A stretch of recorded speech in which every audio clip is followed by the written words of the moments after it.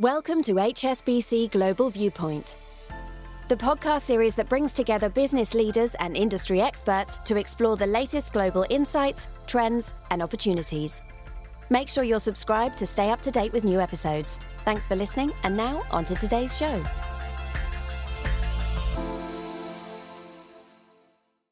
The following podcast was recorded for publication on the 31st of August 2023 by HSBC Global Research. All the disclosures and disclaimers associated with it must be viewed on the link attached to your media player.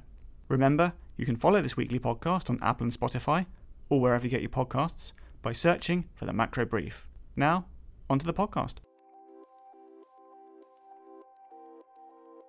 Hello, I'm Piers Butler in London, and welcome to the Macro Brief. We're back from our break, and with many people returning to the office after a summer holiday, we're talking about the future of work. The labour market has undergone huge changes over the last few years as a result of the pandemic. In some countries, we've seen some of the tightest labour markets in history. Remote and hybrid working have become commonplace, and technological developments and the rise of automation could accelerate further changes. All of this has big implications for the jobs market and the economy. There's lots to talk about, so let's get straight into the discussion. James Pomeroy is global economist and is here with me in the studio. James, great to have you back on the podcast. Thank you for having me. So let's talk firstly about the pandemic. It was a once-in-a-generation event. Everybody talked about this revolution in terms of working from home. Now, we know from our experience in the market that the pendulum can swing very much in one direction. I feel like the pendulum has swung back a bit away from, everybody working from home. Maybe sort of bring us up to date as to where we are. Was it actually more temporary than people imagine, or are there some changes that are going to last for a long time? It's interesting because a lot of businesses at the moment are talking about the need to get people back in the office, and I'm sure we'll talk shortly about why they're doing that. But at the same time, the numbers, the hard facts, don't seem to suggest that people are going back into the office at any faster rate than they have been at all. So really what you've seen is this peaking out of that return to the office that's largely been in place for most of the last year. So if you look on some of the hard data in terms of people scanning into their offices, or you look at some of the survey data, which looks at the number of days people are reporting working from home or what businesses are offering, actually there appears to be a bit of we're hitting this sweet spot in the middle there. And that sweet spot is probably about half of days that can be done remotely being done remotely. So we seem to be settling on this sort of midpoint. So for all the discussions in the media about people going further and further back into offices, that doesn't appear to be the case. Now, of course, let's be fair about this. There are some quite significant geographical differences. Maybe illustrate that a bit. Of course, it's a wildly different story between Asia, Europe, and the US, but also it's very different on a city-to-city basis as well. And a lot of this comes down to, firstly, the nature of jobs, but also the nature of people's living arrangements and the nature of how hybrid work evolved during the course of the pandemic. So if you take a lot of, say, Asian cities where people still live in those big cities, often in small apartments, the benefits of remote working are much smaller compared to if you take an example of London, where people have moved to the sort of suburbs or slightly further out in commuting. Or one thing we saw in the US during the pandemic is the rise of sort of donutting of cities. So people moving right out to the rim of those cities, or even to other smaller cities where we saw these huge increases in house prices and rents. So that ability to work in a hybrid fashion or to work in the office much more is harder in some of those cities just because of how things evolved during the course of the pandemic. And as I say, those trends appear to be sticking around, particularly in the US, where we're still at about half days being worked remotely. So maybe give us an illustration, saying US versus Asia. What are the percentages like?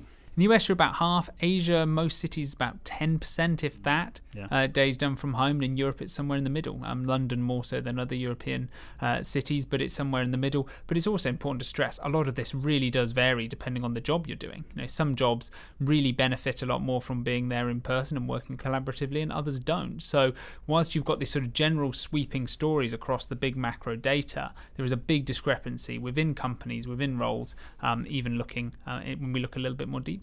Yeah, well, in fact, that was going to be my next question, is let's look at working from home and the positives and the negatives. There are factors in both camps. So maybe let's delve into that. Yeah, so the clear positives of remote working is that they're numerous. It's clearly there's a potential for a big productivity increase that comes from people not commuting. It comes from certain types of work are genuinely better to do at home. If you think about deep work, if you think about people getting stuck into writing or data or calls with clients, these sorts of things are easier to do from home in many cases. So there's a clear positive there, but also there's some positive externalities. We've written for a long time about how one of the biggest challenges we face globally and economically is urban congestion. All the time we waste sat in traffic or on busy trains or all of these things, it's dead time, right? And you take that out of the equation, that's huge macro productivity gains that also bring an environmental benefit as well. So there's some clear upsides there. You've also got a clear impact here on the diversity of the workforce. And you're seeing the number of women in the workforce, number of hours worked by women, number of people with disabilities in the workforce. All these numbers are at record highs. And there's no denying that remote work is leading to an improvement in all of those metrics. So there's a lot of really, really good things there. Now, of course, it's not all very, very good news. There's some challenges. And we know that some people are going to learn better sat near their team, sat near their managers, sat near peers. There's an element of osmosis. Some people will benefit more from mentoring in that environment, but also for some people, their working situation at home just isn't conducive to being productive at home. Some people will have a one-bedroom flat where they'll have to work at the kitchen table, and some people will have a home office in the garden with a nice isolated separate space. And the benefits of each of those individual people of remote working is completely different. And the same is true between different jobs. If you have a job where you're actively working collaboratively with people who are in the same office, the benefits of being in person are completely different to if you work a lot more in isolation or with people geographically spread around the world. Now, also, there are some preconceptions, like in terms of the impact on different age groups. And one of the sort of general comments is it's worse for younger people because they need to be in the office to learn by sitting next to people. But that's not entirely true. You mentioned mentoring, and there were some quite interesting statistics on that. Yeah, it's not so clear cut. Essentially, younger people say that a lot of younger people say they want to be able to go in the office. When you look at surveys in terms of preferences, young people often don't want to be completely remote because they get these benefits. But the survey data don't suggest they're actually getting an enormous amount of mentoring when they go into the office. Now, some of that might be because some of their colleagues aren't there, but some of it might just be because of how we've adapted in terms of how we learn things, how we share information during the pandemic. And you've got a generation here who are much more digitally engaged, who are much better at learning in a digital environment. So the benefits of being there in person may not be quite as great as we might initially think. Now, that's interesting in many ways, but also what is interesting when you look at young people in surveys is they, as I said, they don't want to be entirely remote, but they also don't want to be entirely in the office. So there's an element of younger people really, really valuing that flexibility, which is something that we don't think is going to go away and will play a key role in the labour market going forwards. Now, the future of work, it's easy to spend a long time talking about working from home, but it's not just about that. Obviously, you've written and write in this report about technological change. Now, again, the sort of general discussion about technological change and the implications for future of work is that it will destroy jobs. But yet we're facing very tight labour markets in a lot of developing economies. So what's going on? I mean, people just love to be negative, don't they? I know it's just something that's true in so many ways of thinking about the world. And if you look at the history of technological developments, whilst every single time people have been very, very nervous of this new technological breakthrough is going to destroy thousands of jobs, the history doesn't suggest that's what happens. History suggests that more jobs get created. And essentially, a lot of the analysis that we cite in this report suggests a very similar thing this time round. And it's not just about artificial intelligence. The broad suite of technological innovations hitting the global economy at the moment are likely to mean that there's whole sectors of the economy that get created or grow very, very quickly. And if you go down that path, then actually technological change doesn't necessarily mean jobs being lost. It can mean many jobs being created. But that net result is, while it can be good news, it does create challenges. We need to think about the type of jobs that are created, the skills that are needed for those jobs. And the biggest challenge, I think, from a lot of these technological changes isn't the amount of jobs, it's how we can make sure people are ready for those jobs. And that's going to require a lot more thought about skills, about training, and about education from both businesses and from governments. So let's drill down a little bit in terms of this range of the areas that are going to benefit in terms of job creations versus those that are going to suffer. And overlaying that in your report, you talk about some of the macro cross currents. So maybe sort of overlay that as well. Yes, if we start thinking about the jobs that are most at risk from any form of automation, and I include sort of AI as well as more traditional forms of automation here, they're generally very process-heavy jobs. And generally, if I'm honest, quite boring jobs, right? This is the stuff that technology is quite good at doing. And so what you're more likely to see is those sorts of roles be more at risk. Now, there can be across a whole range of different industries, a whole range of different skill levels, but anything that's very process-driven is much more vulnerable to a lot of these technological changes. But that's not to say you're not going to see some of those jobs survive. It may be that it's parts of jobs that are taken away, some of the boring parts within roles, and people actually then have more time to do some more interesting things with their day-to-day. I'm sure everyone listening to this can think about parts of their job they'd love to be automated away. And if you got rid of that out of your job, what do you do with the extra time? So you could see a huge amount of productivity increases as well from some of these changes.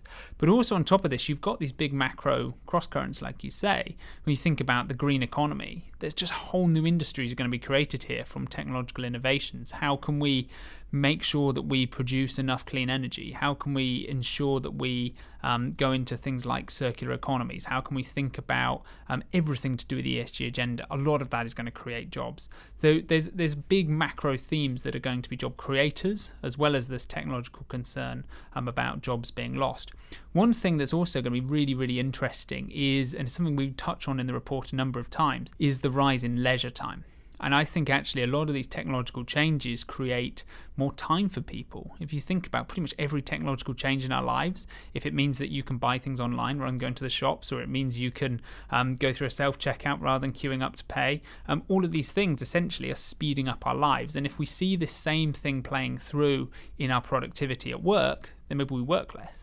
And if we work less, we have more time for leisure. Well, that's a whole sector of the economy that's a big, big beneficiary. And I think that debate about the amount of working hours is one that's going to be really, really important in the years to come, partly because of flexibility, like we're talking about with remote work, but also some of these technological changes. And if we go to a world where working hours are reduced because of that greater productivity, a whole sector of the economy, anything to do with entertainment, so anything to do with leisure, travel, content, jobs in those industries should keep growing. Just coming back to this issue of new skills needed, are you seeing evidence that governments and therefore fiscal spending is tackling that? Not enough, and it's something that needs to be dialed up across the board. And if you read a lot of these sort of future work type reports written by a lot of consultancies and think tanks and these sorts of places, there's going to be an element of some of that has to come from governments and some of it has to come from businesses. And it's how can we make people use these new technologies in the most productive ways. And a great example is we've had this sort of huge boom in AI over the course of the last year.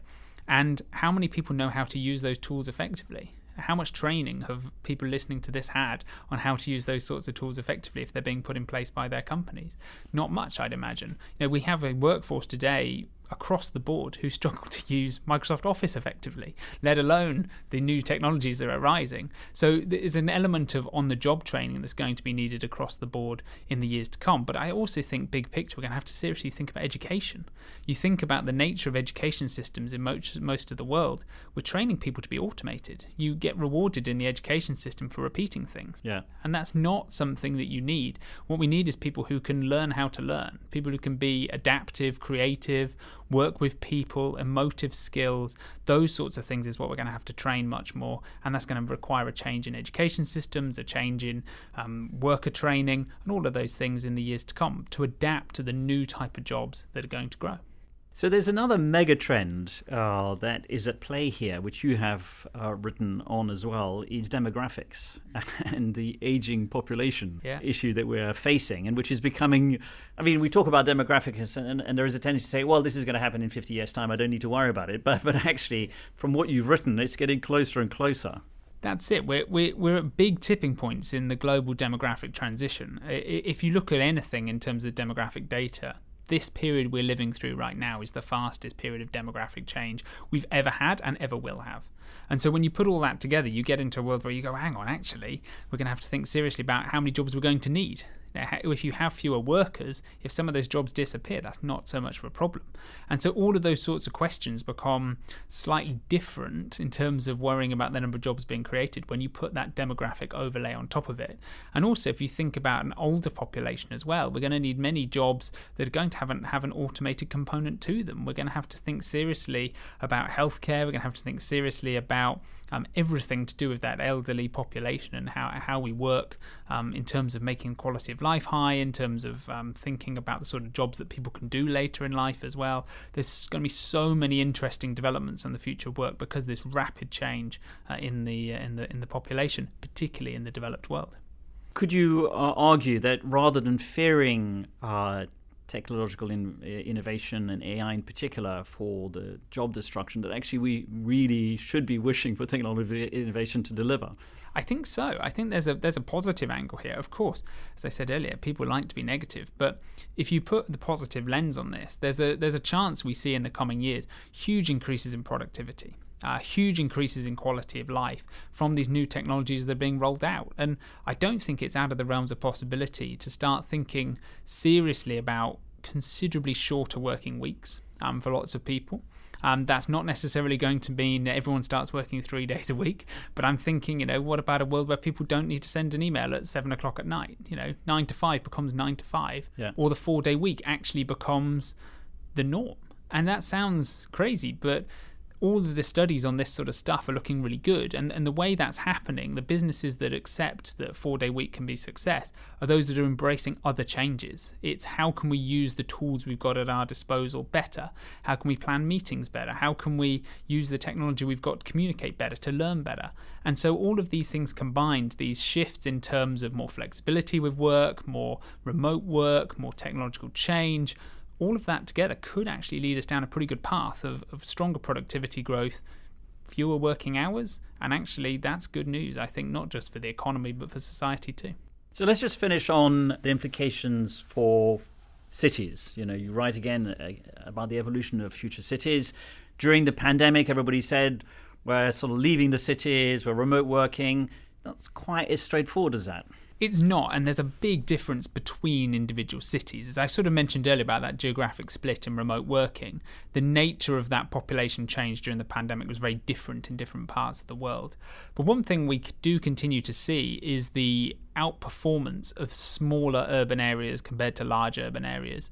And it's essentially in a more hybrid world, these are the areas that are competitive. When you think about the ability to do a job from more places, well, if your home costs half the price in one city rather than the other, then why not move there? And if you've still got a good quality of life, then these cities become pretty attractive. So there continues to be an outperformance of smaller urban areas and commuter towns and these sorts of places around Europe and the US, but that is maybe slowing down. You've had this big outperformance, but is sort of coming back a little bit. But cities are changing, and they're going to have to keep evolving because, yes, people still want to live in the centre of London or New York or Hong Kong, but your role that you play there and what you do there is going to be very different in future. If you came into the centre of London, you lived in the centre of London because you worked in the office 5 days a week, how you react to that city is very different if you only go into the office 2 or 3 days a week. And so it's much more that cities are a place for leisure. They're a place for more activities than just work. And we may well see buildings repurposed as a result. We may see transportation systems evolve in line with this as well. And cities are going to thrive. It's just that the role they play is now one of play rather than work. And again, I think that can be a good thing, particularly going back to what I said earlier about some of the urban congestion stuff. Because if you basically smooth out the amount of time throughout the day that people are using urban areas rather than having rush hours, that's really, really good news as well from a productivity perspective, as well as hopefully doing something good for the environment. James, I've really enjoyed talking to you. I always come out of a discussion with you with a sort of more hopeful outlook, and certainly I'm hoping for fewer working hours at some point in the future.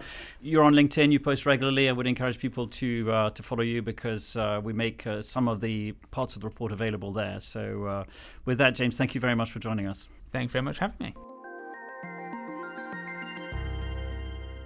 A few quick things to finish with. First, don't forget that you can follow the podcast on Apple and Spotify, or wherever you get your podcasts, by searching for the Macro Brief. Second, the next edition of our Live Insights series is coming on the 12th of September. I'll be sitting down with Murat Ülgen, Global Head of Emerging Markets Research, to ask him your questions on all things emerging markets. Go to the HSBC Global Banking and Markets page on LinkedIn to find all the details. And lastly, sticking with the EM theme, our Global Emerging Markets Forum is fast approaching. It's taking place online from the 18th to the 29th of September, and there are some fascinating panels on the agenda. So if you're an HSBC client and would like to attend, please get in touch with your HSBC sales representative. So that's it from us. Thanks for listening to the Macro Brief. We'll be back next week.